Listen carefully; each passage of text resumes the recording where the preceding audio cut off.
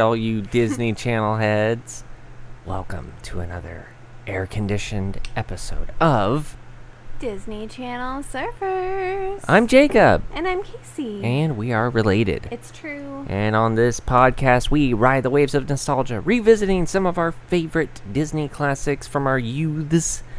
Sometimes it's movies. Sometimes it's TV episodes. Sometimes we do commentary tracks. Yeah. We do a lot of things here. Lots of different things. We surf channels, mostly Disney channels. Jesus, sorry. Yeah, we do.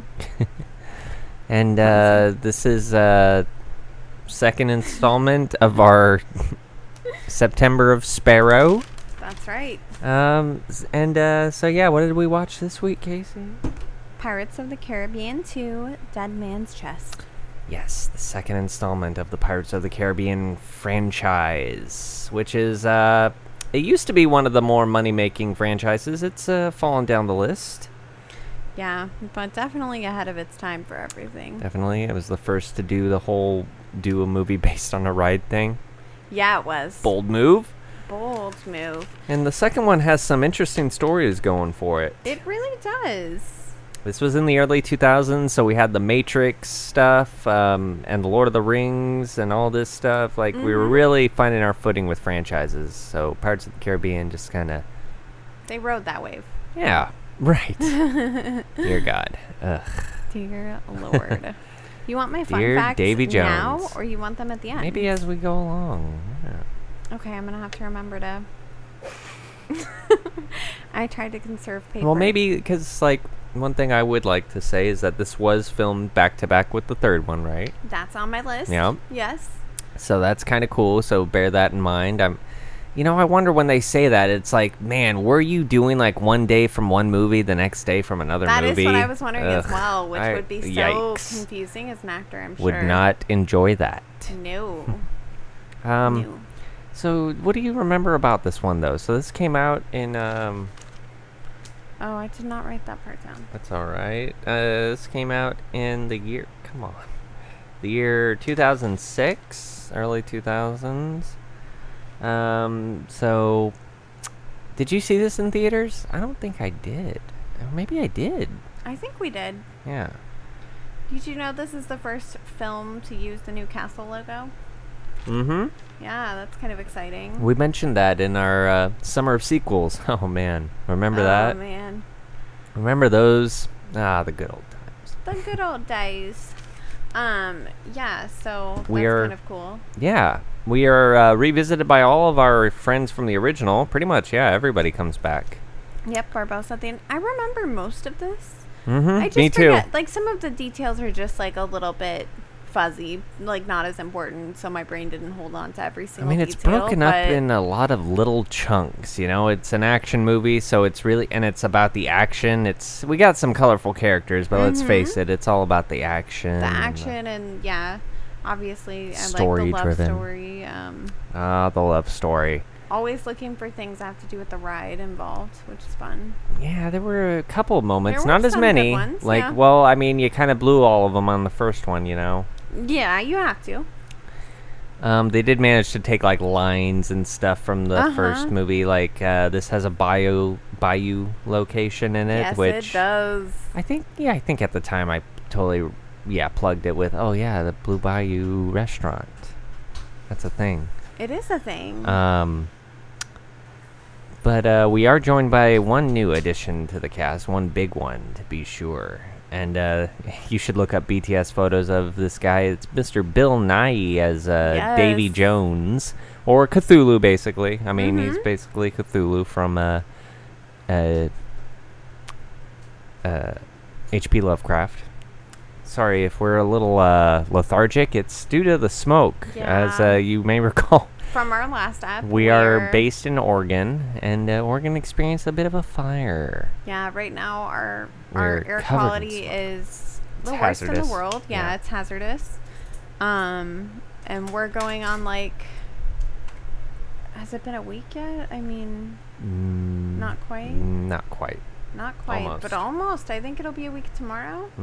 Since the fires started and the air quality started changing. Yeah. And so we're all like a little lethargic. We're all headachy and throats kind of scratchy. But good remedy for those of you listening in the area. Boil up some rosemary, thyme, lemon juice.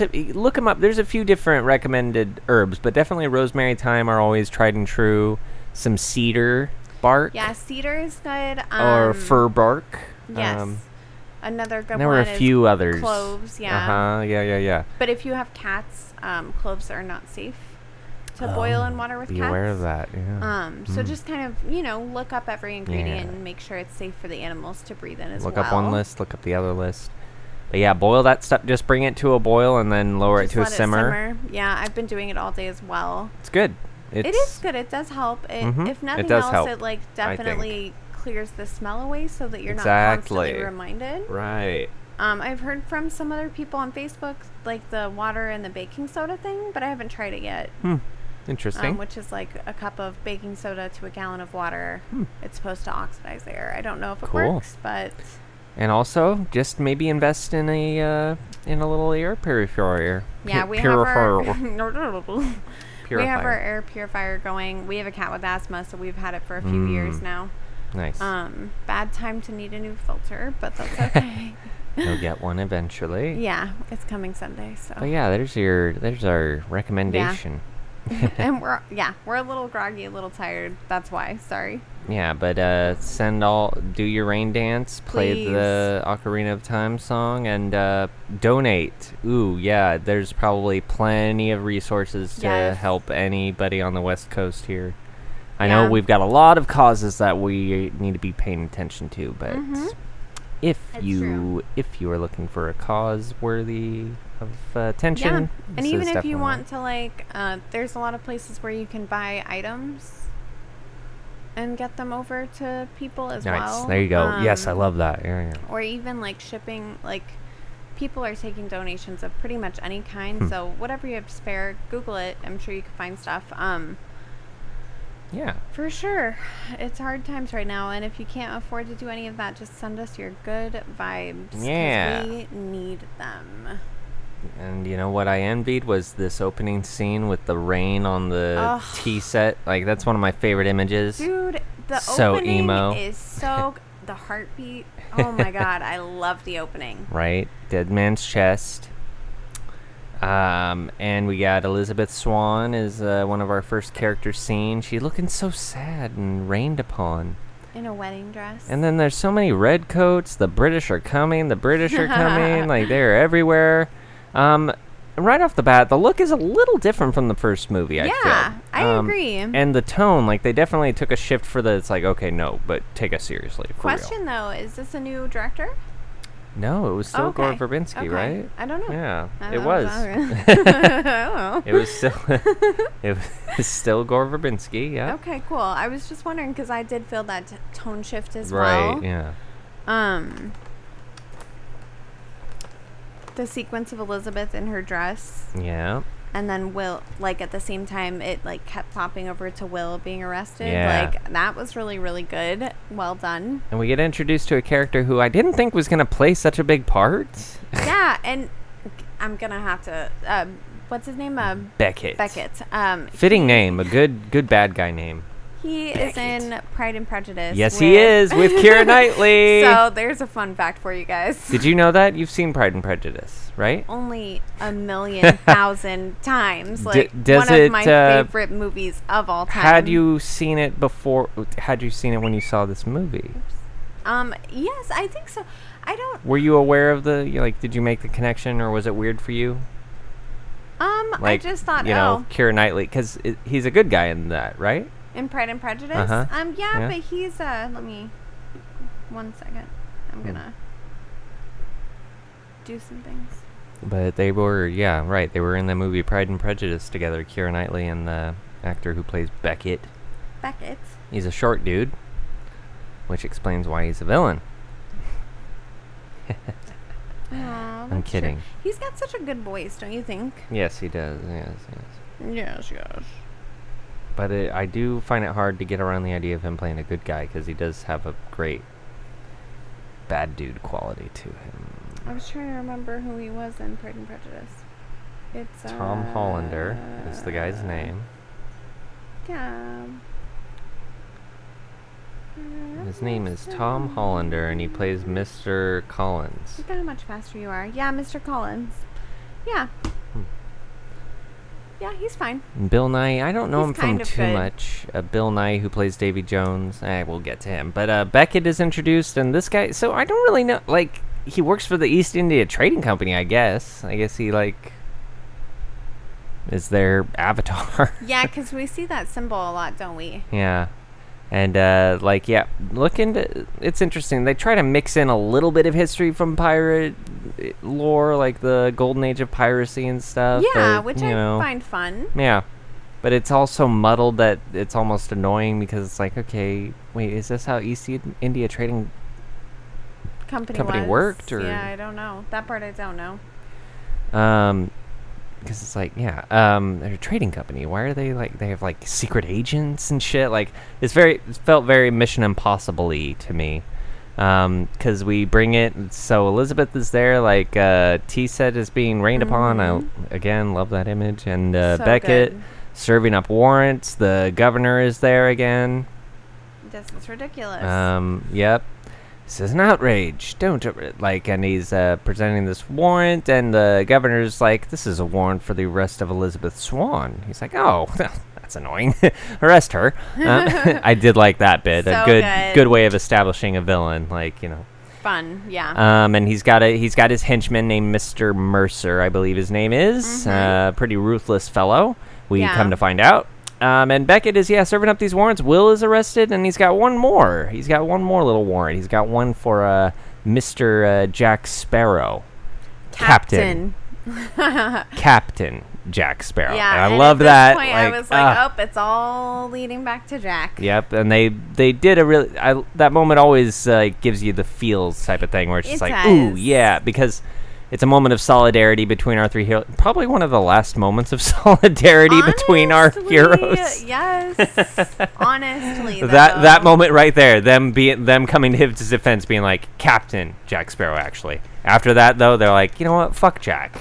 I mean, Jack kind of deserves it. He totally deserves it. Yeah, we'll talk. Yeah, good.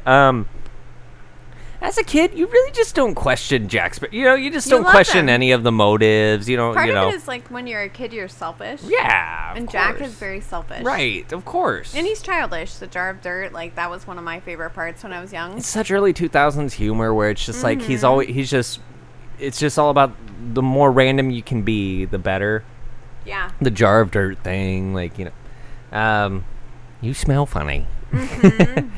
Hey, fish face. Yeah, right. Doing moments of... So were there as many moments of improvisation? I did read about a couple. So Jar of Dirt and Fish Face were both improvised. Yep. Calling Bill Nighy Fish Face. Nice. Yes, which was pretty good. Let's see. I think I wrote down... Oh. Well, the big moment at... Well, wait on that one. Let's get to it. Okay. Yeah. So, let's see. Right. So it's all leading back to Jack, like you said. You move them. All leading back to Jack. So the East India Trading Company isn't a big fan of Jack. They've got a warrant for his arrest. Yeah, they're gonna kill him. And they're gonna hang Will, basically. They're basically gonna kill Will because apparently aiding and abetting a pirate is punishable by death, which seems a little harsh. A lot harsh.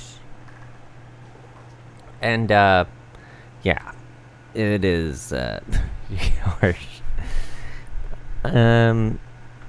But Will gets recruited by Beckett, right? To track Jack down, and in particular Beckett is after a key, right? Beckett is after the compass. No, he's after the compass. That's right. Exactly. It gets so muddled later on because it starts with wanting one thing and then it's actually wanting another.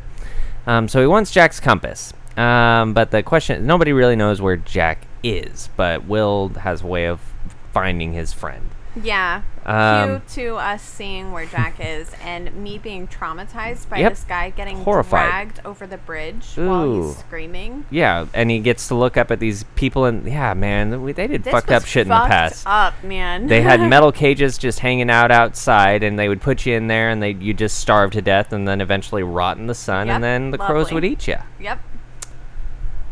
Lovely. There you go. So you got to, if you're like the third guy to a cage, you get to see two other dead dudes, and you basically get to see what's waiting you. This is the future. Crows eating eyeballs, always always good.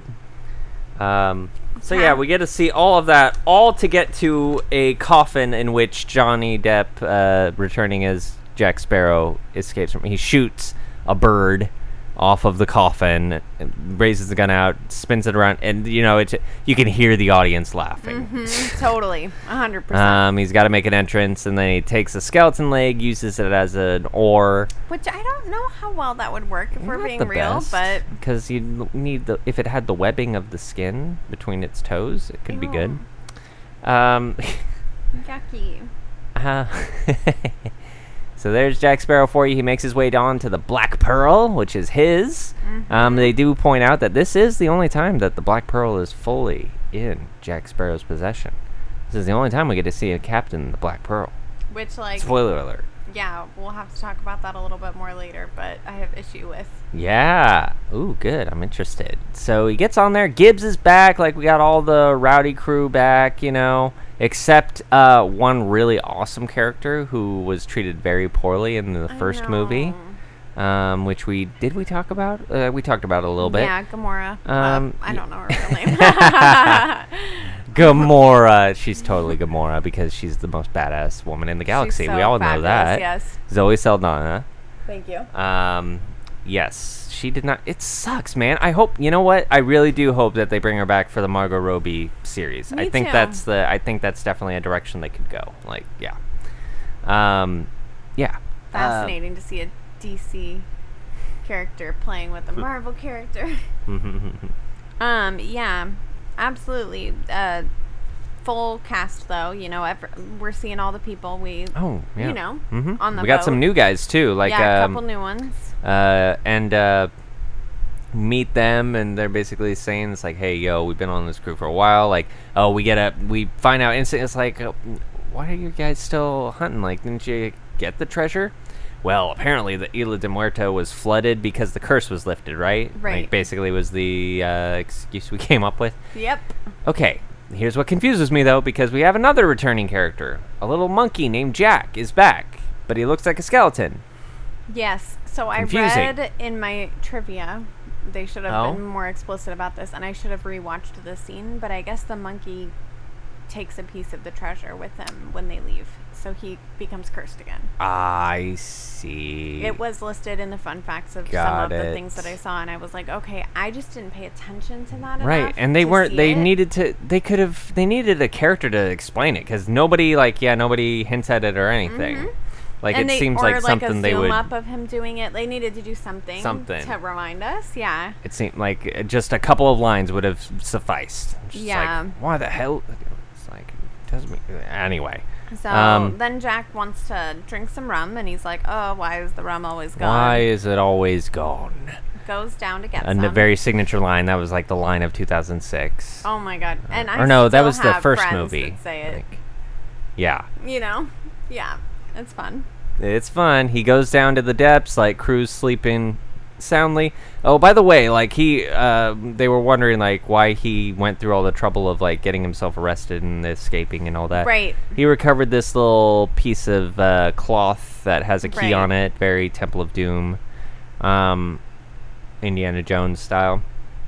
And we have some great wordplay with Jack. They really upped it in this movie, where it's just why seek out a key of which we don't have, blah, blah, blah, blah, blah. Making it as confusing and eccentric as possible. 100% yes. What do keys do? keys unlock things.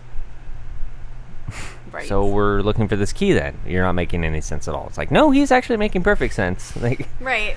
But anyway, right. So fast forward to looking for the rum.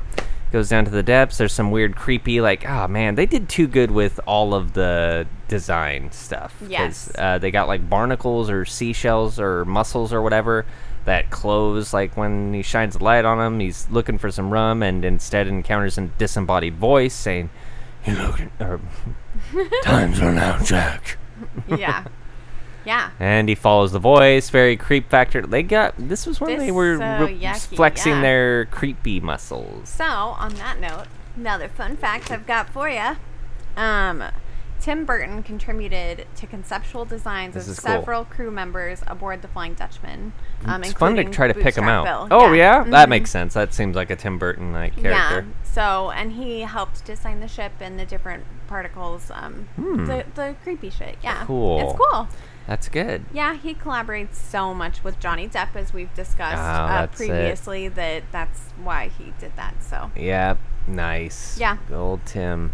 All right, that's awesome. And Bootstrap, and then when he comes upon Mr. Bootstrap Bill, played by Stellan Skarsgård, one of the many Skarsgårds. Yeah.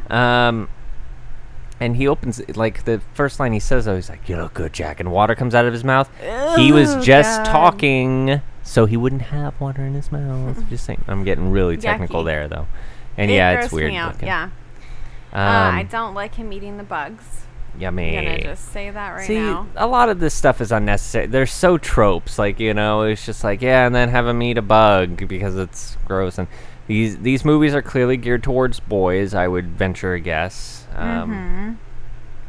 Because we also, we'll get to, like, they look for any opportunity to even hint at the possibility of Elizabeth being naked or undressed or without a dress or really annoying. Yes. So, but back to Bootstrap. So this is our first encounter with Bootstrap. He doesn't look too much like Orlando Bloom. He doesn't, and I kind of. It kind of helps that he's got the makeup, though. Yeah. We can excuse it. And I kind of try to be like, well, I guess he aged. Right. Yeah. That's right. something that I questioned a lot of. I was like, so he's neither living nor dead, which we learn is a condition to become, which explains my question last time. Because last time I was like, he's not dead. How does he become a Flying Dutchman person? Mm-hmm. You have to be one of the two. Yes, you're right. Yeah. Or dying or dead. Yes, that's it. And so, yes, I guess he was technically dead, sort of, because of the skeleton, whatever. And he talks about, how he was, they tied a cannon to his bootstraps and dropped him down to the bottom of the ocean. And this would be hell, man. Like, so you're dangling there. Yeah, he describes it perfectly. The weight of the ocean bearing down on you. So, that's heavy. Like, that's why, like, pressure, like, you can't feel like you're drowning, but to not be and able that to too. die. Right. Like, not being able to die. So that would be hell, where it's just like, we think it's like, oh, well, he couldn't die, so good for him. It's like, but you still experience it. Like, we forget that part. Like, Wolverine, man. Wolverine. Yeah, he was stuck down there. Yeah.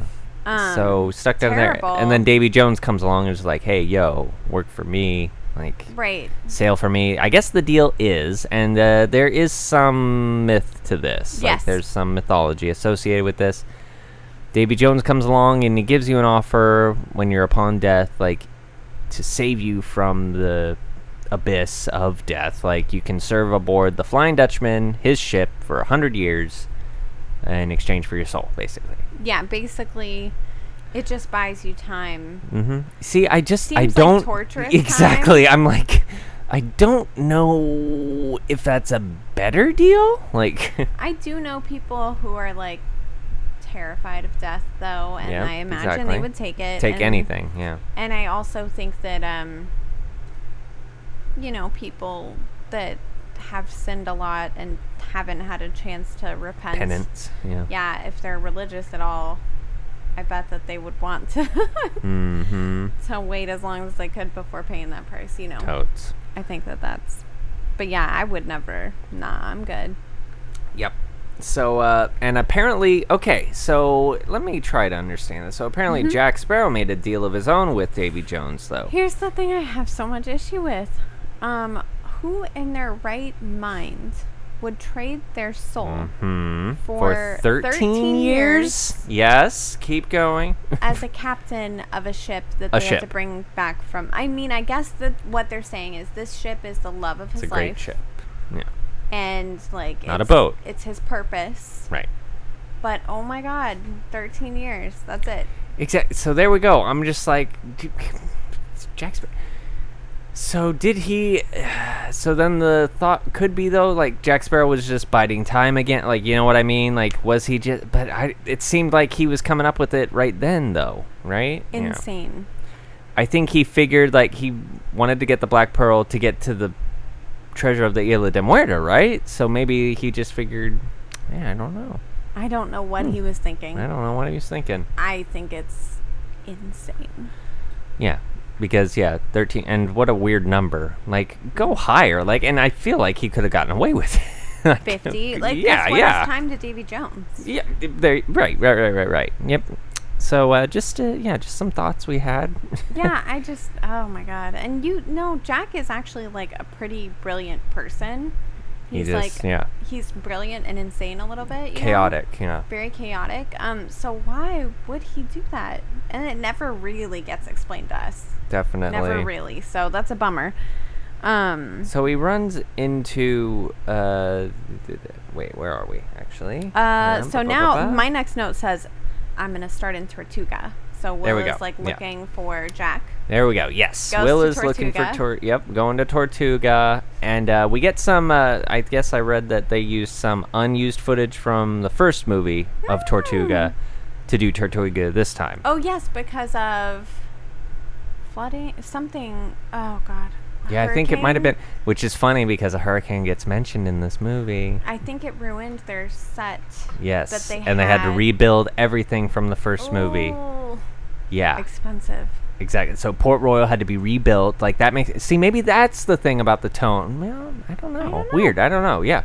Well, yeah, I mean, maybe after experiencing the hurricane, they were like, okay, fucking pirates, man. Pirates.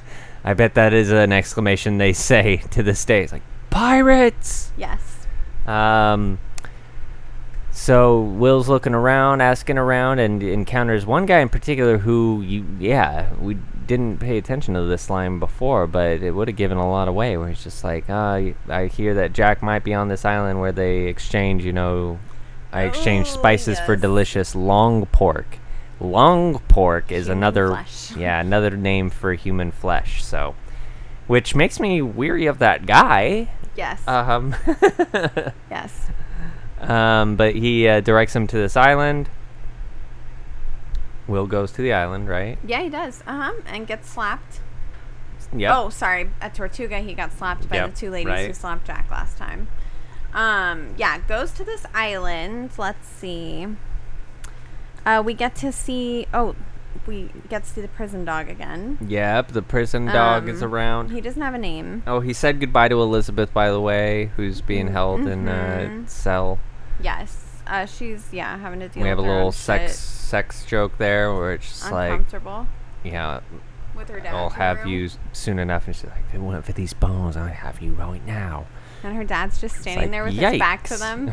And like, they do the candlestick joke. Yeah.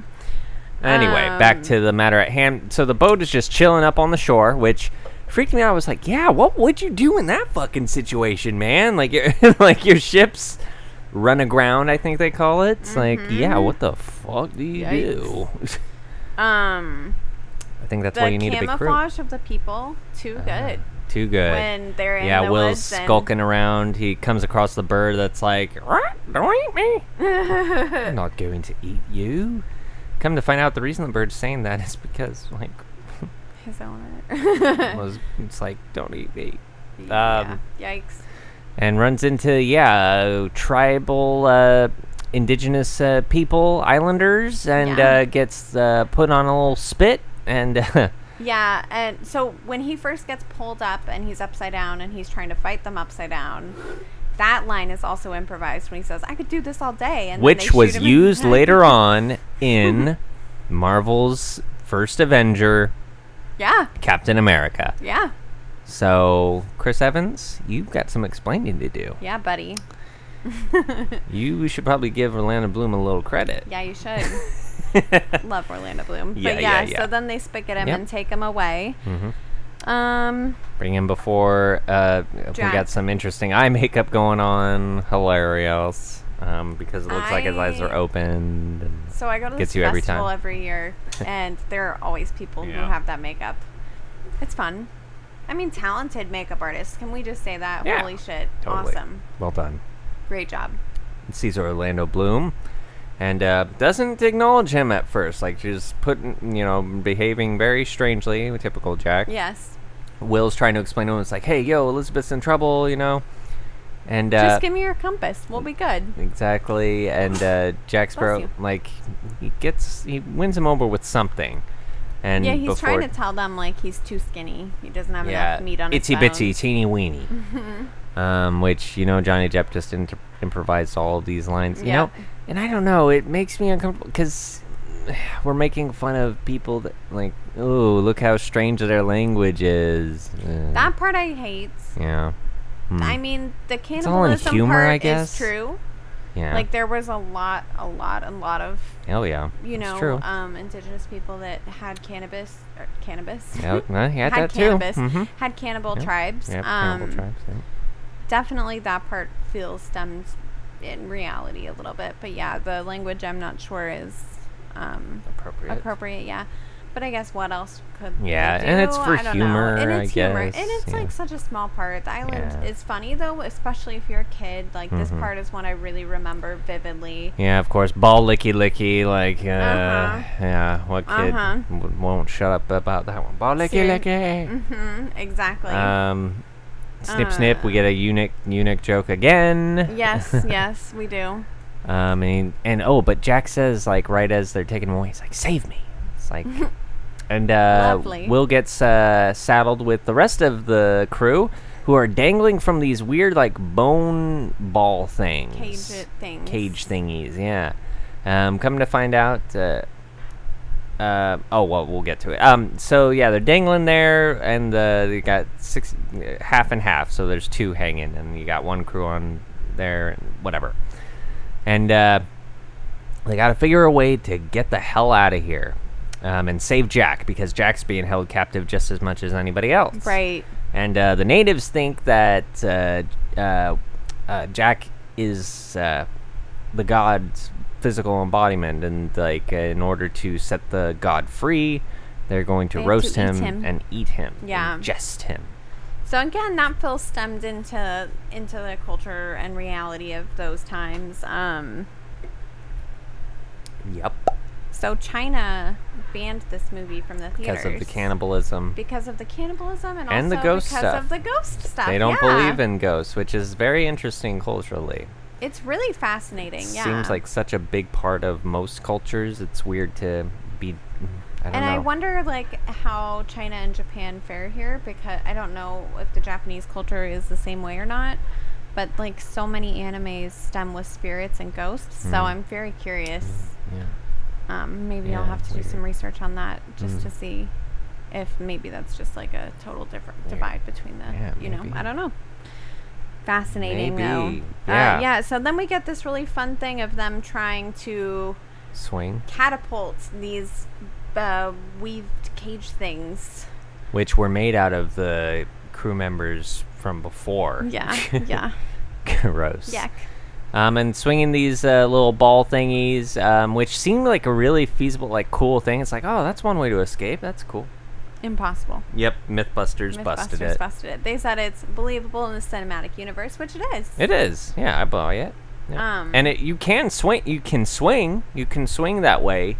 It's just unlikely that you'd be able to swing with enough force, I think, to get catapulted. Because you're still limited on the ground you can cover. Yes. There's a limited surface area in whatever your prison may be. Right, and depending on how heavy it is, there's it's pure physics. Many factors. Physics are against you. So many factors. So they're swinging around, and they grab onto some vines, and like start climbing up the side of the cliff, and in this, and so begins the first of many like treacheries throughout the movie, where it's just like, oh yeah, you wouldn't need the whole crew, actually 5 or 6 would do, and they decide to try to race each other to the top to see which 5 or 6 people are gonna make it. Yep, true. You okay? Fine. You can crew a ship with 5 or 6 people.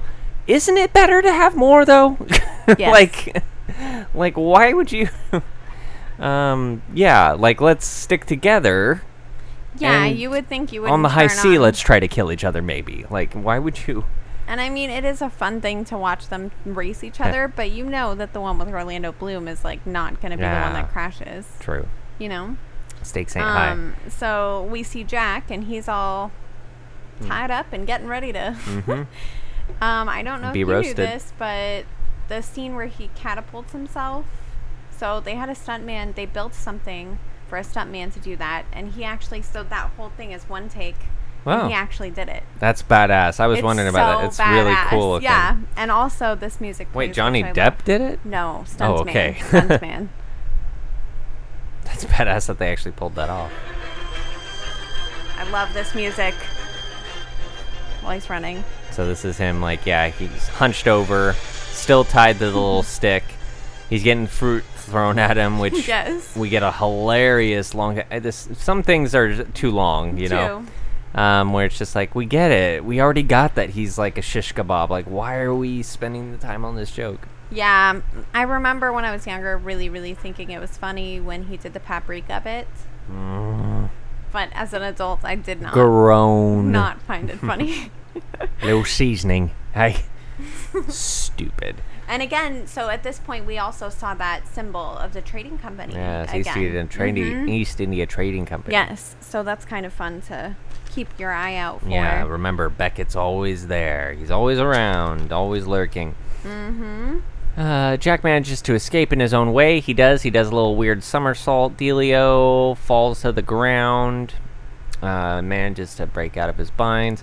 And this mob is easily manipulated. Like, they keep moving from one. It's like, forget that guy. We're focused on these guys now.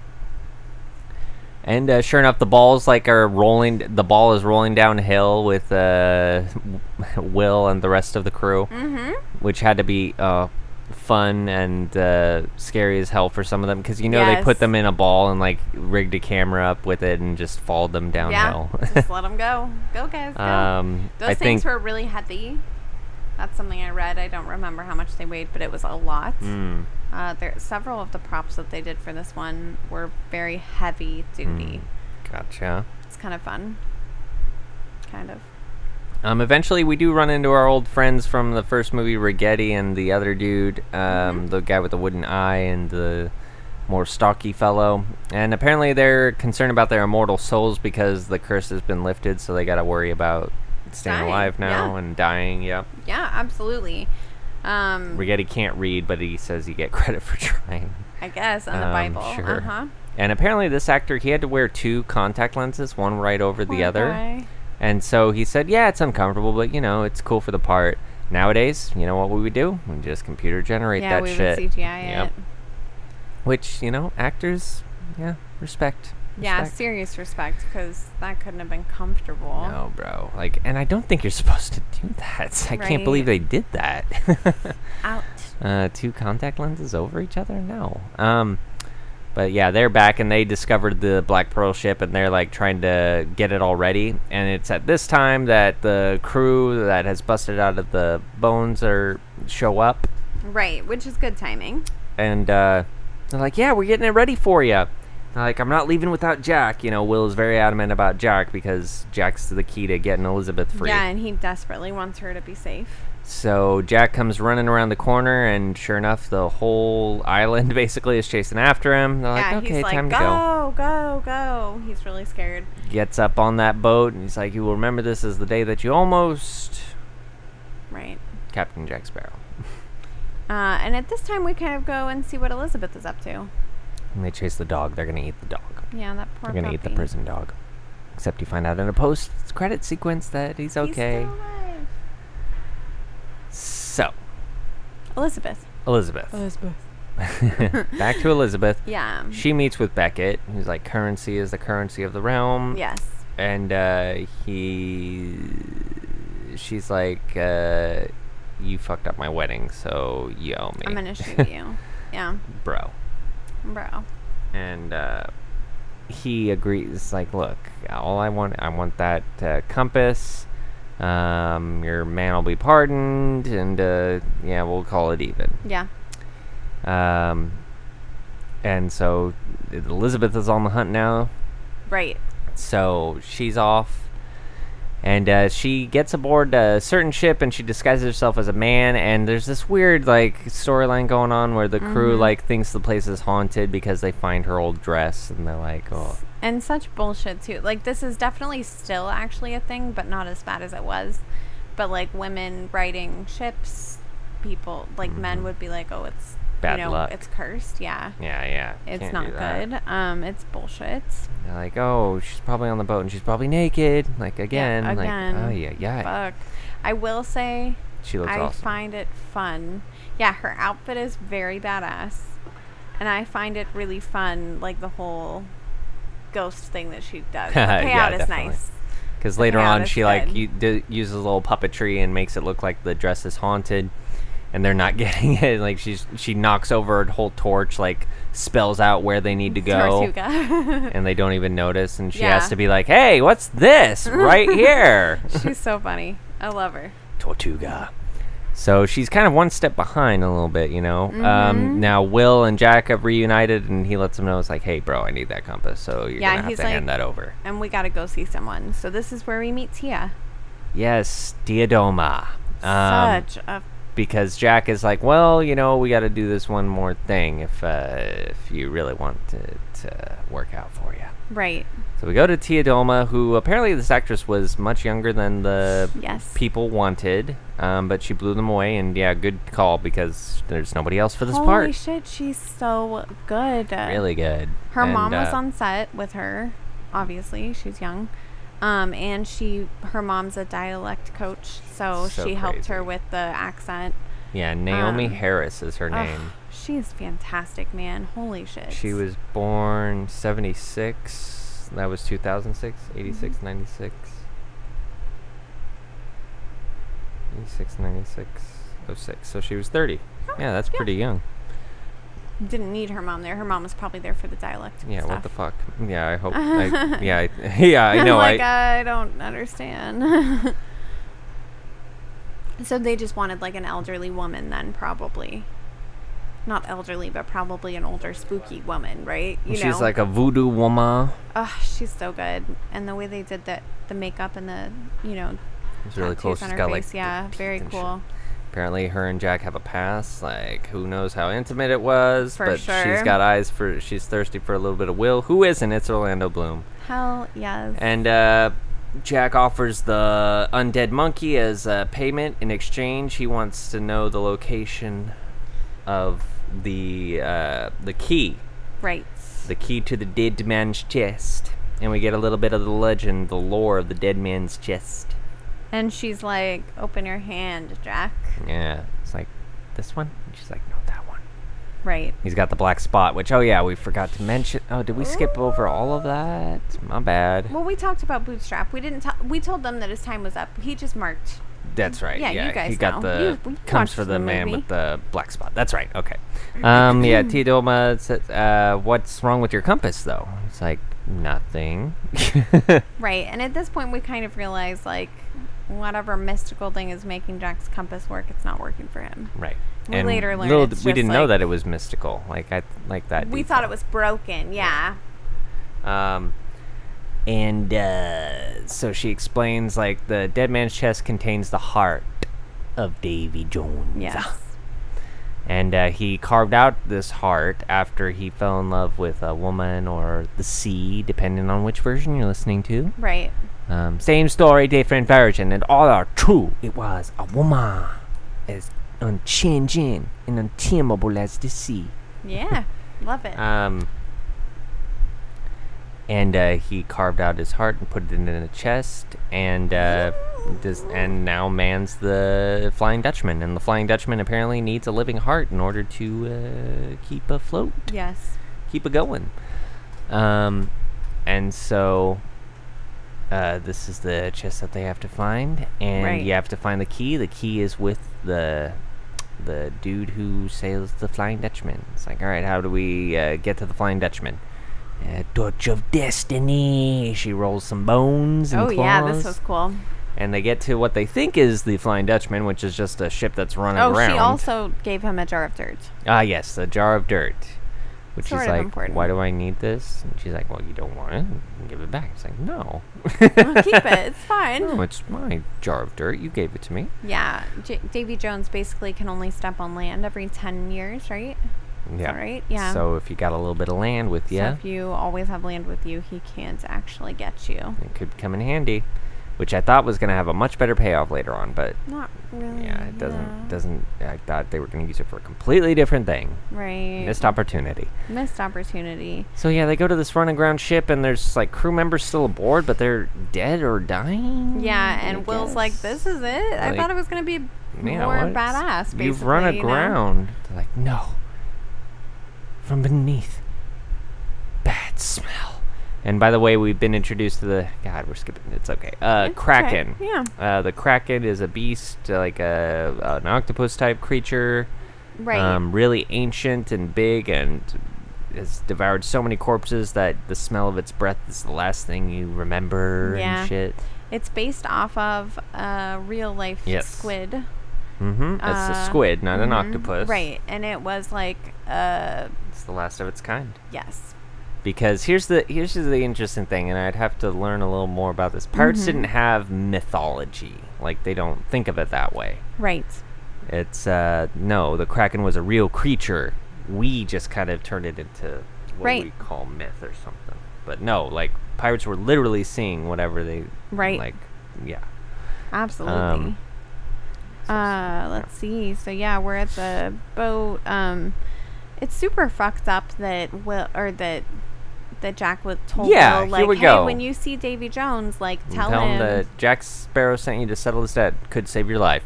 Now, here's the thing. Yeah, this was completely treacherous on Jack's part. He's 100%. Sending Will over there as an offering. Okay, so Davy Jones shows up, and he's giving his spiel to these guys. It's like... such a good first line. Really good. The best first line. Do you feel death? Do you feel that dark abyss? All your deeds lay bare. All your sins unpunished. I can offer you a chance to whatever. Basically really offers good him first little monologue. The chance to sail the ship, you know. And one dude like has a cross, and he's like, "No, I'm good." So they kill him, and the others like decide, "No." They just watched him die brutally. They're like, "Nah, we're good. We'll join your weird scaly group of men that get to be on the sea." This shark head looking dude, and all these dudes are really, again, Tim Burton designs where they got like barnacles and tentacles and shark skin. And for sure, and I guess they drew did the line have, at a turtle shell guy. Yeah, they did have like a hierarchy. I guess like the more ocean creature they looked, the longer they've been on the ship. Right. So that's kind of a fun little random. Makes total sense. Sea anemone looking folks and stuff, all sorts of creative ways they. And it looks like he can appear from nowhere. Right. So last time we did the first Pirates, afterwards me and Jacob watched. Oh my gosh, where is it? Where's the pirate? It's in Shanghai, Disney. Oh, Shanghai. Yeah. Oh, my God. Their Pirates of the Caribbean ride is fantastic. Yeah, look it up for sure. Oh, my God. Watch Maybe it. I'll put a link in the show notes. It's so cool. And, we were wondering, like, can Davy Jones appear out of nowhere? Because that happens in the ride. And it sure as heck he can. Yeah. Yeah, right. That's true. Absolutely can. He does. So that's kind of fun. Because he stumbles upon Will and is like, "Hey, yo, you're not dead or dying. What are you doing here?" Yeah, you are neither dead nor dying, he says. What is your purpose here? Jack Sparrow, 70 souls dead. A lot of scenes here, like I remember, like doing over and over with friends and family. Yes. This was one of them. Jack Sparrow, 70 souls dead. What is your purpose? Jack Sparrow, 70 souls dead. Oh, did he know? It's such a weird accent. Like that. This was the first of. So Joker comes along with a weird voice. Like, this was the Joker of our time. Like, yeah, so I guess they originally wanted him to do a Dutch accent, but he was like, I can't do it, but I can do a really weird Scottish accent. And they were like, okay. Done. Yeah, sounds great. Which works because it is of Scottish lore too. It's absolutely, like, for sure. But yeah, and so yeah, he appears on the ship and confronts Jack and is just like, hey, the deal was our shitty deal, our shitty little deal that we made. You did your 13 years on the Black Pearl. That was our agreement, so it's time to go, bro. You guys. He's like, yeah, but technically I was only captain 2 years because then I was mutinied upon. It's like, well, you were a poor captain, but a captain nonetheless. Yeah, you were still a captain. Black Pearl was still sailing. Jack has found his verbal gymnastic match. Like Davy Jones is pretty strategic and devious with his words too. Yes, for sure. And Jack's trying to weasel his way out of it. It's like, well, but I gave you a soul. Like, I gave you will. And he's like, one soul is not as equal to the next. You know, he's just like, okay, so, so we're just haggling over price. Yeah, how many souls? And he's like, okay. And, Davy Jones just wanted it to be a big number that he couldn't possibly get to. It's like, all right, 100 souls, 3 days. 3 days. And he's like, Will's worth like about 3.5 souls at least. That's so fucked up. And he's just like, nope, 99 souls, 3 days. Right, and he's like gonna keep Will. And so poor Will has to stay and be tortured basically. Basically, yeah, really shitty deal. It's really shitty. So you know what? Maybe I don't feel as bad for what Will does later on in these movies. Yeah. I mean, we'll get there, but yeah. Yeah. Because he's kind of being fucked over a lot, super fucked over, because at least Jack should have told him what he was going into, but instead he's like, nah, I'm actually just gonna sell you to this undead boat and do my thing, and I'm gonna be a pirate over here. So fucked up, man. So now they're going back to Tortuga though, and he removes the black spot so the Kraken isn't hunting him anymore. And by the way, we did get to see the Kraken do a little business, but we don't see it. Like, here's what's funny is like we just see a ship like instantly be brought down underneath the ocean, which is funny because we don't see it happen that way later on. True, it could have, but I guess maybe not. But yeah, I guess they had a really, really hard time animating the Kraken. I don't doubt it. Like, this was, I will say, like, big takeaway, the animation, CGI holds up. They did great. I guess they had no idea how they were going to do it. And so the director made them watch Godzilla. Yes, with their octopus. Yeah, and so that helped them figure out perspective. So that's kind of a fun, weird little thing to learn. They did it well. So aboard the flight. So yeah, they're going headed back to Tortuga and to recruit some souls here. Again, so these men don't know what they're getting themselves. No, pirates, man. Super fucked up, man. So yeah, he's like having people sign up for a new mission. They get 4 people. And then we get to see Commodore Norrington. She's like, "What's your story?" It's like, "My story. It's yours, but one chapter behind." So, fun fact about that is literally the next scene, we see him thrown into the pig mud, pen, like and that's Gibbs. Literally what Gibbs. That's where they found him in the first movie. So there's that fun fact. They did that very purposefully. Had him say that. Because Norrington's looking a little ragged. He looks a little rough around the edges. He apparently sailed through a hurricane. He's like, I thought I almost had you if it weren't for that hurricane. And you just gotta think Norrington, man, there's so much more to life than your job. And you clearly had a mental breakdown about Jack Sparrow. I mean, he didn't even get fired, He was so disappointed in himself. Yeah, right, you're right. He just took it a little hard. Yeah, he had some kind of mental breakdown and lost his shits. Is going to go toe-to-toe with... He's going to kill Jack, essentially, but he's like, you're hired. So yeah, we got old habits and all that, and then a big old bar fight breaks out. This is really fun, and Elizabeth is here too, and she just jumps in to fight. She's kicking really ass, happy, which we learn a little later, but in the background. And yeah, what did you learn about this song? This song is called Two Hornpipes, and it's the only song they didn't actually compose for this movie. This is like a very old song, and it's perfect for the bar fight. Like, it's really great. I love the violin. A good old bar fight. You know, they're good with their bar fights. Their swashbuckling stuff. We got, Norrington drinking a little alcohol, sneaking a little nip here and there. Yeah, Elizabeth's obviously been training with Will. I think that's what we take away from it. That was what I decided to take away as well. I also had this like little fantasy in my head where I was like, all growing up, he was he was like creating swords as an apprentice, and so I imagine them when they're children, like her sneaking away to play with him, and also being trained. I don't know that's 100% Casey's making this shit up, but it's just like a fun little thing that also gives them more backstory because we don't really know why they're madly in love. Just they are. They are. So they are, yeah.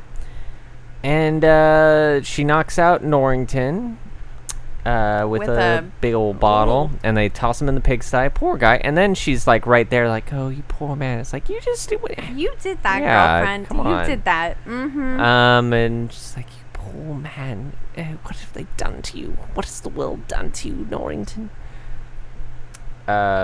Meanwhile. Yeah. Is this when we get to the... So meanwhile, Will is serving time on the Flying Dutchman. Does this happen now? Or no, we find out everything. I think maybe it goes on. So, she... Nope, I think you're right. I didn't write any of that down for some reason. Oh. None of the Will stuff with his dad, which is mean. So on the Flying Dutchman, he encounters his dad when somebody asks for Mr. Turner to secure a line or whatever. They both answer the call, and they both try to do it, and then because of that, it doesn't get done. And so they're gonna give Will Turner what was it? 5 lashes. 5 lashes with this magical whip, though. Yeah, it looks it's like a hardcore whip, and that's the punishment. And they're bringing him up, and Davy Jones is particularly intrigued when he finds out, oh, this is your son. Right. Interesting. You do it then. Yeah, I'm gonna make this is fucked up. Davy Jones is a pretty bad dude. There's no, he is. It's not like one of those cool villains where it's just like, well, I guess in the 3rd movie we get a little bit, but it's not enough. Yeah, we'll get some backstory on his love, but no, he's super fucked up. He's a pretty bad dude. He just wants to torture the dude, which I guess he's doing his job. His job is to torture these guys. So he gives Bootstrap the whip, and it's just like, you do it or this guy does. And that guy's big means, and yeah, it's mean, and he's trained to do serious damage. So as a act of compassion for Will, Bootstrap gives him 5 lashes. Which, you know what? If I had to take it, I guess I would want it to be from somebody I trust. I guess, yeah, because he's doing it as lightly as he can, but still. And at this point, does Will know? I guess he does know that is his dad. Now, this is when he finds out. This is when he finds out, yeah. It's super sad. Yeah. And finds out that the ship needs a human heart. And the key opens the dead man's chest. That's, Will finally gets hip to that whole deal. Learns that from this dude who's totally just part of the ship. Literally part of the ship. They just talk about it. Which is what happens when after you've served 100 years, you just become more and more a part of the ship until you are. Yeah. It's your ultimate fate. You become the Flying Dutchman. Yeah. And he's just like, well, where's the key? He's hidden. So now Will's mission is find this key. I gotta find this key. Yeah. He's just constantly on the next step, Yep. And his brain is only going as far as the next step. Mm-hmm. And meanwhile, back in Tortuga, Norrington is recruited onto the ship. Elizabeth is asking, Jack where to find Will, and he's just like, yeah, about that. He calls her love, which I love because I do that to people. Every word, love. He confides in her. It's just like, well, if you want to find Will, you should really probably find the chest of Davy Jones, because that's gonna be, because that's where Will is, through no reason, through no fault of my own. I had nothing to do with it or anything. And so the compass, which points to what you desire most, is given to Elizabeth, and we have our heading. Right. And so they're heading towards the chest of Davy Jones. Yep.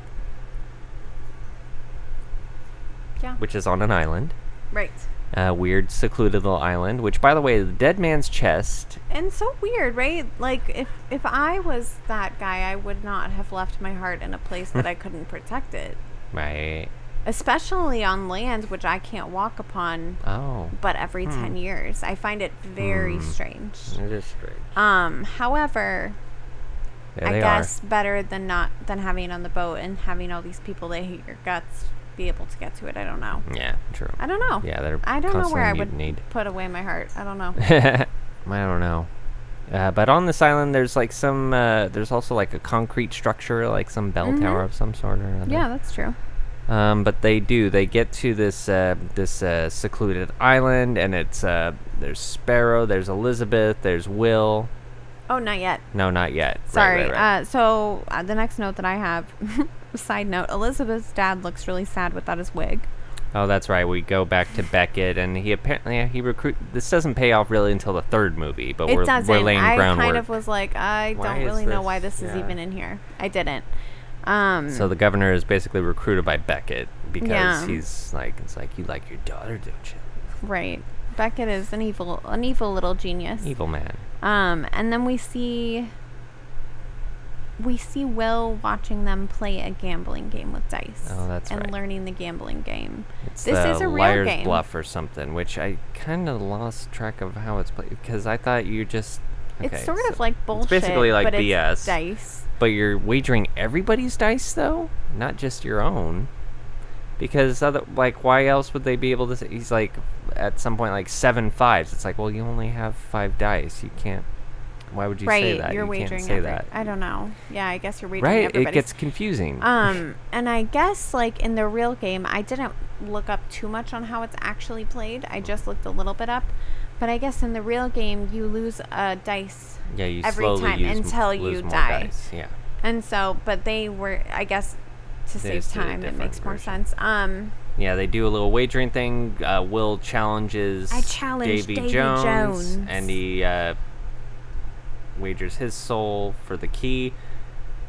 And then his dad has to step in heroically. He reveals where the key is, and they do the betting, and it goes back and forth. And to save Will from losing, because if he loses, he's stuck aboard the ship forever. He loses. Bootstrap does. Yeah, he lies on purpose, and Davy Jones is like, you're a liar. Yeah, because Davy Jones would have had to up him if it was his turn, and then he could have been called liar, and he would have lost. Exactly. So, yeah, he had to. And so now he's stuck there for all eternity, which is a bummer. For his son. It's like, you fool. It wasn't about winning or losing. I just wanted to see where the key was. Right, but also, he still helped you out. You would have, like, yeah, you would have actually, been stuck, and it would have been terrible. So, thank you, Dad. Right. So he found out where the key is. He does some finagling. So, this stresses me out so bad. Anytime somebody has to lift a key from somebody. When they're sleeping, like, that whole lifting thing the tentacles and stuff. It's so gross. And the only time that he had to wear face prosthetics was during this scene. Yep, that makes sense. And it was like a blue tentacle that he had to lift in real life. So he gets the key and leaves behind the little fabric thing, and he leaves behind the little thing that looks like the key. Gives him a lifeboat, sends him on his way. Yeah, he was able to escape kind of easily. Yeah. Honestly. And he gets aboard the ship that Elizabeth was once upon. Yay. We're reusing everything now. He's like, you will watch this. And they raise the Kraken. And it attacks the ship that Will is on. And this time around, we get a little bit of tentacle action, like bringing the ship underground. So, see, we keep upping it each encounter with this Kraken. Because before there were no tentacles, and now we got tentacles. Really good tentacle action. Really good. And he washes the shore, fortunately. Thank God, yeah. And so now we're reunited. Yes, now we got everybody on the same island. Norrington, Sparrow. Yep, they're all there. and our Rigetti, our two little henchmen characters. Yeah. They're all in the same spot, and Will, Jack's like, "Oh, so good to see you, buddy, old pal." Motherfucker. There's a weird romance, weird chemistry, I guess, brewing between Jack and Elizabeth. I wasn't a fan of this. Yeah, Norrington sort of put it in her head that, like, what she actually wanted was Jack. Right. But it seems if forced. I have to, like, psychoanalyze this, really what she wants is, like, the adventure. Right. Not him. And, like, her whole life, she's, like, romanticized pirates in her brain. That's been, like, something unachievable because she's, like, a governor's daughter. Right.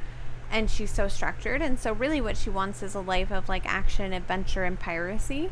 Yeah, but Jack embodies that. And so they take it, you must want the man that, because that's what will give it to you. It's like, no, I want to live that life. It's not. But I get why they did push that because, I mean, it pays off a little bit later. Mm-hmm. You know. I guess. A little bit. Stupid romance. A wee little bit. Romance triangle. This was the year, Twilight was out, so, we had to do the love triangles. It was coming. It didn't come out until 2008. Yeah, but the books were out, right? Or 9. Yeah, the books were out, of course. There we go. Of course. And then we've come across Elizabeth. So that's why Elizabeth's having trouble with the compass, because it keeps pointing at Jack. This whole thing is stupid. Yeah. It keeps pointing at Jack, and but he realizes it's like, no, it's pointing right at it. Like, right. You're sitting on it. You're sitting on it. And they dig it up, and they open it up, and sure enough, they pull up the dead man's chest, and it's got a heart thumping in it, and they're like, holy shit, it's true. So now Norrington's definitely interested. He's like, hold up. Wait, if this thing's real and they get pardons because they get to return it, maybe I should return it. Yeah, Norrington starts brewing up his own little plan of, like, how can I redeem myself? Right.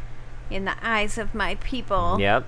So he's got stakes involved, and Will wants to totally stab the heart because he's like, it can't exist without a beating, a live heart. So let's just kill it. I'll save and then my it will dad stop by existing.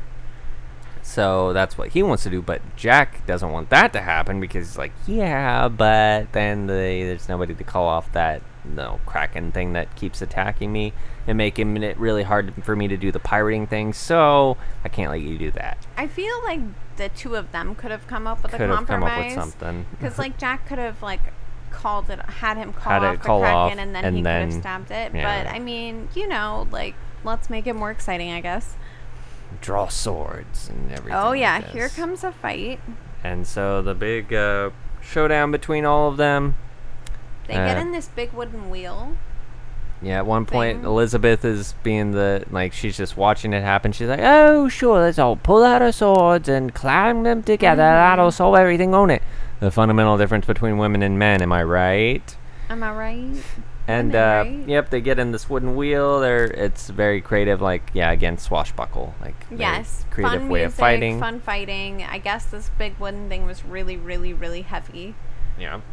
Believe it. So it's kind of fun. Will and they're all fighting over is it the key at this point? Yeah, it's the key. It's the key. You got the key and you got the chest. Right. Elizabeth is keeping track of the chest. Yes, and at this point too, we start to see some of the people coming. Oh yeah, some of the crew from the Flying Dutchman are coming ashore because Davy Jones can't go ashore, but his crew can. So they're on the island now, hunting around, and so now Elizabeth and Rigetti and the other. I'm sorry. I know. I don't remember that guy's name. I gotta say, at this point, it's like Elizabeth is such a kick-ass swordswoman. She's awesome. Yeah, she does show off some pretty cool skills. She pulls I think she does a Legolas move. Yes. Yeah. Yep. I saw that as well. She does a Legolas move. It's a good fight. This was Rigetti and Pintel. There we go. They're all fighting. I love they only have 2 swords and 3 people, so they keep tossing one sword to another person and sword. So it's definitely, this is heart-pounding excitement. The music is alive. The people are fighting. It's fun. Really good stuff. Really and fun. The key gets in the possession of Jack finally, and he sicks Norrington on Will because he's like, hey, he's the real reason for your unhappiness, not me. Right. Um. Which is I get it's really it's a weak it's a weak because like being married reasoning. to Elizabeth wouldn't have been good for Norrington. Let's be real, they would have been very unhappy. He wouldn't have been happy because she would have been miserable. And Jack eventually does get the chest, and he puts the heart in the jar of dirt. I've got a jar of dirt, which is, I guess, works, but I would have used the jar of dirt differently. I would have used it in a moment, like, I don't know, being on a boat, because Davy Jones can come on your boat, but if you poured that sand at your feet and stood on it, he can't do anything to you. Like, I kept waiting for something like that to happen. Right. Because it would be pointless to pour a jar of dirt out on land, obviously. Absolutely. So, but I don't know. But they decided to do it this way. Here, I'll cover this heart in jar of dirt. That way he can't touch it. Sure. He's got that. Norrington notices it though, and they tried to be all sneaky about it, but we all saw the shot. We all saw that he put it in his pocket. Right. And so the dead man's chest is in the possession of the crew because Norrington runs away with it, but he lets the crew have it, so they think they've got the heart. Big payoff coming. Don't worry about it. Meanwhile, Jack thinks he has the heart in the jar of dirt, so he's like waving it and being all cocky, where it's just like, "Hey, fish face, I've got the jar of dirt. I've got a jar of dirt," which was another big one in the 2000s, big thing that kept going around high school and everything. And he's just like, blow them away, please. Like, yeah, it's over. And they're attacking the ship, and the jar of dirt breaks open. Uh-oh, no heart. And so here comes the Kraken again, and this time Will's kind of a little more hip to what the Kraken can do. So he's directing people and all this stuff. Yeah, at this point I was like, damn, he actually is a good captain. Like, he's giving orders and people are listening without question. He's giving Elizabeth stuff to do. Mm-hmm. She's got to man a gun, and they're going to hoist up the gunpowder and rum. Yeah. And they're going to blow the Kraken sky high. While they're doing this, the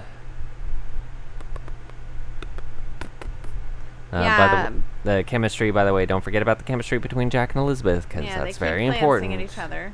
Keep glancing at each other and stuff. Jack is given the opportunity to escape, and he does. And he consults. Showing again, like, not in it for anybody. Just like, he's just about himself, you know? Mm-hmm. Again, Jack is a fun character. I love Jack Sparrow. He's a great not pirate, good to have on your side. Yeah, not a good friend. Yeah. Gotta remember at all. that. Because there's characters that can do the friend thing better. Because even Han Solo, in the end, like, that's what he found appealing. Right. Was the friendship and the family part. Jack Sparrow doesn't have that. I don't think he likes it as much. They try to give him shades where, like, Elizabeth blames him for, it's like, you like doing the noble thing, you know? And he's like, well, you like doing the piratey thing, you know, so, yeah. Right. So we get to see them both do examples of the piratey thing. She doing the piratey thing and him doing the noble thing, which comes up right here, because he's going to leave him for dead, but then he consults his compass, and apparently what his heart really wants points to the ship, because sure enough, he shows up at the last minute in time to get Elizabeth the gun. Right. Or no, he shoots the shot, doesn't he? Because she can't get it, because she keeps getting grabbed. Yep. So he fires the shot that blows up. And this whole time, like, the octopus, the Kraken, whatever it is, it's like tearing that ship apart. Mm-hmm. Like, it's fucked, you know?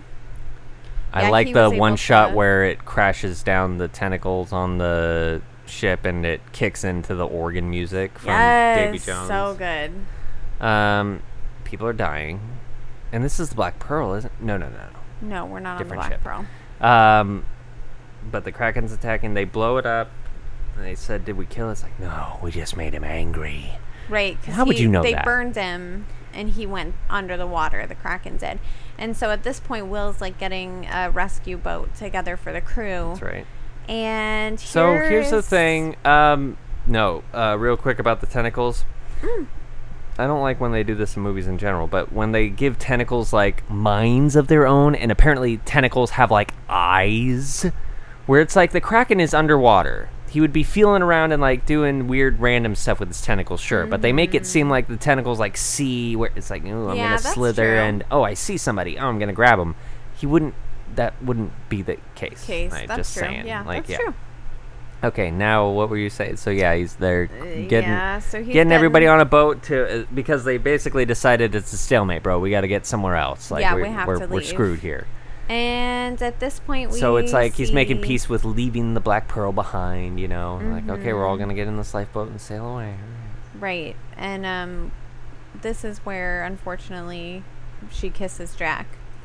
And this was, So, there's a couple things about this. Orlando Bloom, they didn't give him a script that included this. So, his face there, when he looks up and sees them making out, is 100% his reaction. Did that in a single take, so that's kind of cool. He did a good job of reacting, I think. Right. He definitely looked betrayed. I think he does it better. It's more about the aftermath of it. Like, that's all well and good, but it's more about how he treats her afterwards. Like, for sure. Also, this scene, she actually advised them to write. Like, she came up with this scene. Keira Knightley did. Yeah. So how do we feel about this turn for the character? Like, it's a more feminist way, right? Is it? I mean, I think that this was just her making her decision that we saw her kind of grappling with. Right. This is her example because Johnny Depp, whatever, Jack Sparrow, whatever. It's the same person. It doesn't matter.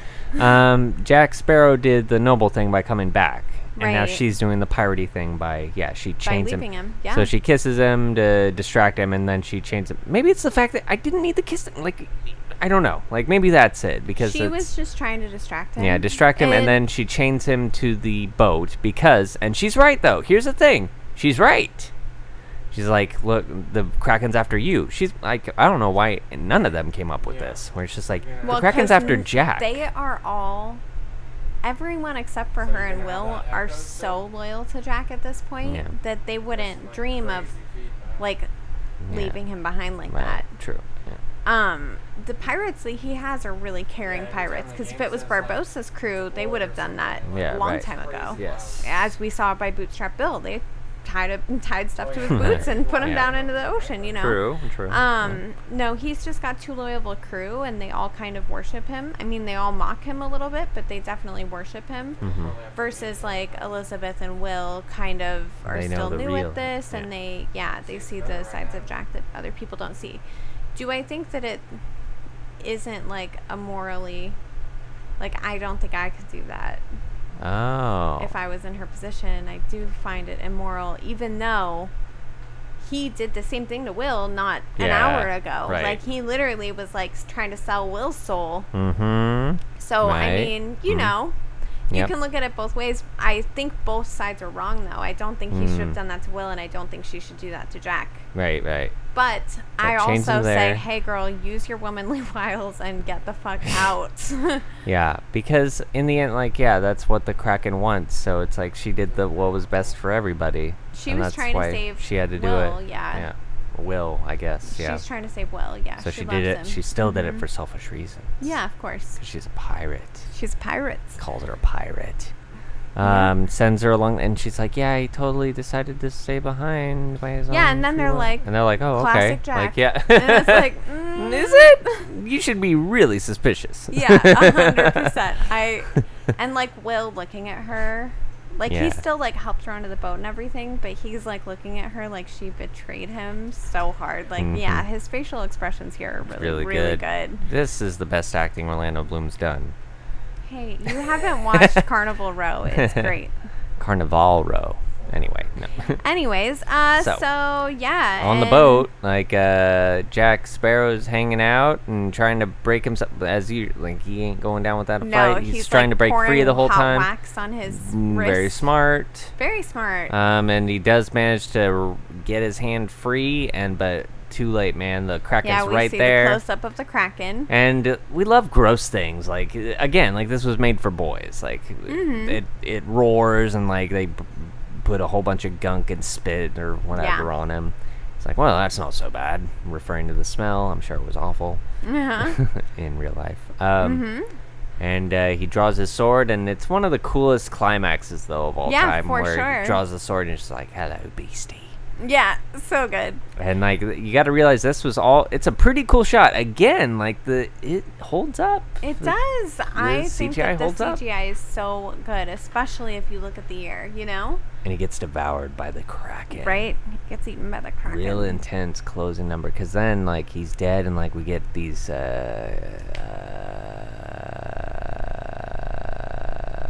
lanterns being lit. I'm like, what the fuck, man? We also lanterns get a being lit at the bayou. Flash over to Norrington to see him offering Beckett. The heart. He's got the frickin' heart, man. He thumps it down on the desk. Yeah, so fucked up. Also, doesn't it make you go, why? What use could this heart have to Beckett? For Beckett, he wants. Oh, right. We kind of cover that. He wants control of the seas. Whoever possesses the heart, like. Because I don't think he's attached to the idea of, like, manning the Flying Dutchman, per se. Right, I kind of was like, I get why Jack and, like, some of the people aboard or loved ones of the people aboard would want the heart because they want to free them, but I don't understand otherwise, really. Yeah, because Beckett is the stand-in for colonialism. Right. Right? Like, that's what he represents, is colonialism. It's like all the edges of the map filled in. Jack Sparrow needs to find his place in the new world. It's just like, well, but he just wants freedom. It's like, freedom. Like, he thinks that's a stupid word. It's like, ooh, colonialist. Yes, 100%. So, yeah, now we get to see the lanterns being lit in the bayou. And this 100% feels like you're on the ride for a second. Bayou, yeah. Doesn't it? Like, it totally feels like... I love that. I love it so much. Will is broodingly throwing the knife down on the table. Yes. Teodoma gives everybody a little drink. They have a little bit of reminiscence about Jack, which is like, Jack, good old Jack. Yeah, everybody has to drink they all to him. Give a cheers, like, good man, you know, and Will doesn't say anything. Nothing. And Elizabeth is just sitting there with tears streaming down her face because she feels like a terrible person at this point. Good for her. No. And she's sitting so far away from Will, she doesn't even realize that Will's mopey because she's so in her brain about what she did to him, and like in her brain she's like knowing that he's dead, you know, and she's like, "Fuck, I killed a man today." You know, it's pretty. But she did it for the right reasons. 100%. No, just kidding. I don't know. Well, I mean, could you? Yeah, I think so. I don't know. Yeah, it's one. Exactly. It's one. It's hey, a moral conundrum. It's a moral conundrum. And Teodoma, it's like, yeah, if only there was something we could do. It's like, what would you do? Yes. Would you sail to the ends of the earth to save poor Jack? And Gibbs is the first one to be like, aye, I'd do it. And Gibbs is so faithful. He's a good man, good pirate. And then next it's Patel, and then Rigetti, and because they're trying to redeem their souls. And even Will, like, he kind of comes around. What does he decide? He's just like, you know what? Like, he says I. So yeah, I don't know why. I guess he just decided. I'm sure, like, in his head, he's thinking that he wants to have, like, a fair... Because in his head, he thinks that she loves them both, I think. Yeah. I'm just putting this out into the world of... I've seen a lot of rom-coms. So I think he thinks that she loves them both, and he thinks that he's, like, the concession prize. Because Jack... Like, now Jack... did the best thing for everyone, and so she'll always love Jack. And his brain, because he doesn't know that she's the one. Yeah, okay, he has cool. That's no what I thought. idea. Yeah, and so to him, I think he's thinking like, okay, well, if we can save Jack, then I have a fair shot, and she'll be able to choose between the two of us for real. You know, but I mean, he could not be more wrong. But that's cool, right? And so with that, like with everybody in agreement, it's like, okay, best. cool. Well, if you are going to go to the ends of the earth, you're going to need a captain who knows the world. Just like, and we're all wondering, like, well, who the fuck, who could possibly know the world of the dead or the world at the end of the world? And coming down the steps, like, we see some boots, which you might have seen earlier. The monkey was hanging out at the end of some boots. And coming down the steps, now the cast was all told that this was going to be Miss Zoe Saldana, Anna Maria, coming down the stairs. Oh, damn. I didn't know that. Look at you. Which is still kind of disappointing, too. It's I know. like on this side now, it's just like at the time you would have been like, oh, that makes sense. But now it's like, maybe they should have done that. She's More just representation. So good, yeah. But it's still but Barbossa's cool too, and that's who we got. I love Barbossa so much, and Me I think too. his character I love is the fascinating. actor. Yes. Yeah. He's so good. He played Einstein recently in a really? mini-series called Genius. Yep. Jeffrey Rush, good actor. And yeah, sure enough, Barbossa's back, and he comes down and he's just like, so tell me, what's become of my ship? And he bites into an apple, and shit. So that says a whole lot in just a few seconds. We're just like, okay, not only is he back, not only is he going to be able to navigate some weird realm, apparently, and he's apparently alive because he's tasting that apple. Because we were told that, he doesn't have the curse. Yeah.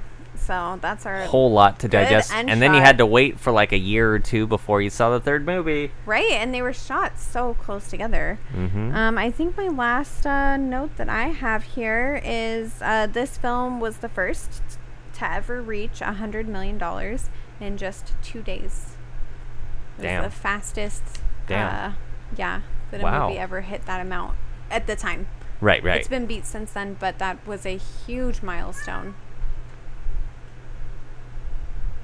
Yeah. Awesome. And then that is the end until the third movie. I love this movie. I will say, like, the beginning and the end shots were just perfect. You can't say that about most movies, but like the beginning with the teacups and the rain and the thump thump thump thump, and the end with the apple, so good, Great, one of the best climaxes, one of the best like cliffhanger endings for sure. I think. I do believe this was the only one to get an award until what was it called? Infinity War comes along. Then he had the greatest cliffhanger of all time. Oh, that's true. That is true. Holy shit. No, we've had a few other good ones, but still, like this one was like people talked about it for a while afterwards. It's like, oh, did you see? And it's like, and people, oh, don't tell me. Oh, like, for sure. And I gotta say too, like this movie, it's long. It is long. It juggles so many storylines though, and it's pretty concise. Like, it doesn't feel too cluttered or crazy. Yeah, it's like a lot of fun. It gets a little muddy a couple of times, but I think that it's great. A lot of fun, and the character design in particular is really good in this. Really good, yeah. So yeah, and the special effects, I think this won for special effects. I hope. I believe that's what it got the award for. Yeah. And it's the only one to win an award, right? It is, yeah. Yeah, crazy. And it brings me like, do you like this one better than the first one? I don't think Throwing so. Too many. Like the first one is just like it's more simple, but I like that. It's more nostalgic because it does have more of those ride features. The second one did have moments of I can follow it now, but yeah, at the time I remember having to be like, it's like, wait, who's on whose side? But the third one is the one that does that the most, where it's like, okay, where are we at now? Who's on whose side? For sure. Yeah. I will say too, like, nope, I lost my train of thought. I'm losing my mind, guys. It's the smoke, I swear. So that's the... Yeah, I don't remember. Yeah, that's the movie. That's the movie. So let's rate it. All right. Out of 10... We did not rate the first one, too, to be clear. No, we didn't. Do we want to rate them both? Yeah, let's do it. Okay, so let's rate the first one. Okay. Out of 10 apples... How many apples do you give Pirates of the Caribbean, The Curse of the Black Pearl? Yeah, I got it. Me too. All right. 1, 2, 3, 8. Oh, oof. Okay.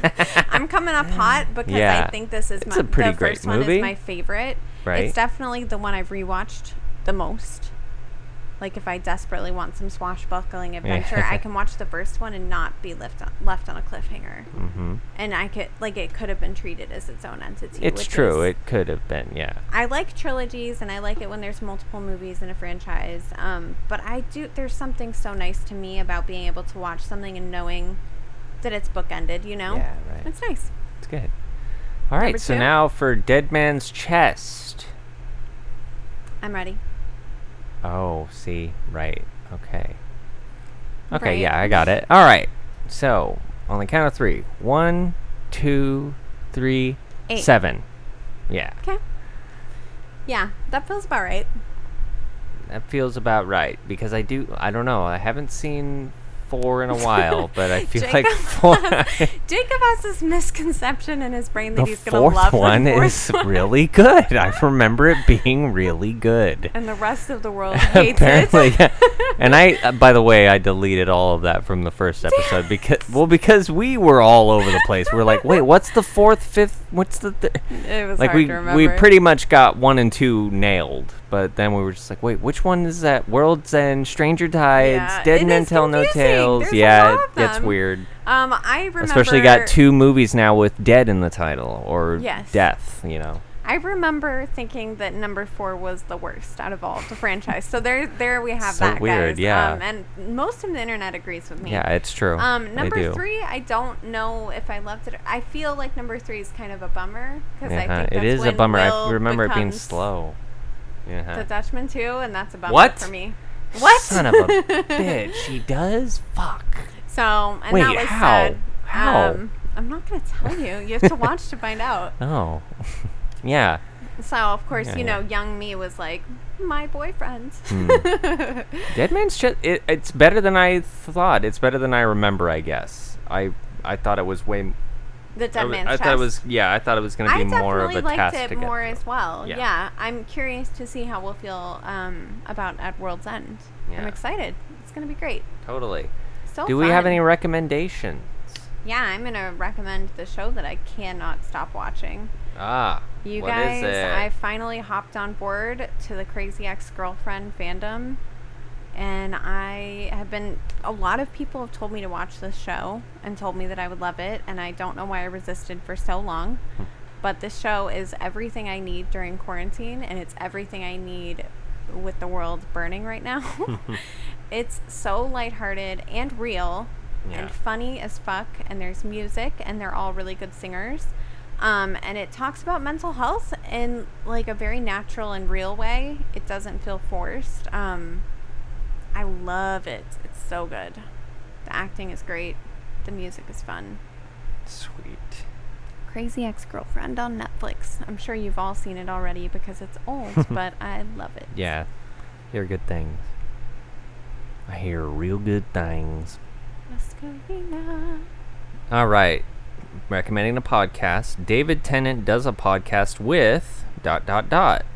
Ooh. That's the name of the podcast, and it stars, obviously, it's got David Tennant as the host. David Tennant, many of you Whovians will recognize him as one of the greatest incarnations of the Doctor from Doctor Who. Ooh, that's fun. And he's Scottish, and he hosts a podcast and has different guests, and that's basically like, it's a great, if you're like a fan of like Dax Shepard's show, Justin Long's show, like it's really just about getting a dynamic personality on there and putting them up with different guests. For sure. He's some cool guests that he's had on there, like George Takei. He's got Judi Dench in there, and then he's even got Michael Sheen. That's probably going to be great, and Tina Fey. Oh yeah, absolutely. So that's a podcast I'm recommending. Well, That's thank awesome. you so much for joining us, everybody. These are going to be some interesting episodes going forward. We got some Smart Guy bonus episodes coming. Yeah. And then, some Halloween stuff. Oh, I can't wait for the Halloween stuff. I'm really excited. Because we're definitely going to do Disney's Halloween Treat. Yeah. As probably a commentary track. Maybe do a little Disney's House of Villains. Hocus Pocus. Hocus Pocus. We're doing that as a commentary track. That's what it is. Yes. Yeah, that's right. We're going to do that as a commentary track faux show. It's going to be so fun.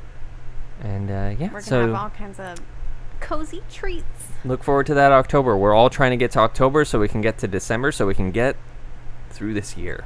Through the election. Yeah, there's so many things, and I'm like just desperately looking forward to the rain, which people were making fun of me a month ago for being ready for the rain, and now they're all on board. Yeah, we need some rain, some fog, some cool weather where we can wear boots and drink pumpkin and not be made fun of. It's going to be great. Stay safe out there, everybody, and we will see you soon. And take care. Bye, guys. Bye. Bye. Dun, dun, dun, dun, dun, dun, dun, dun, dun, dun, dun, dun. Again.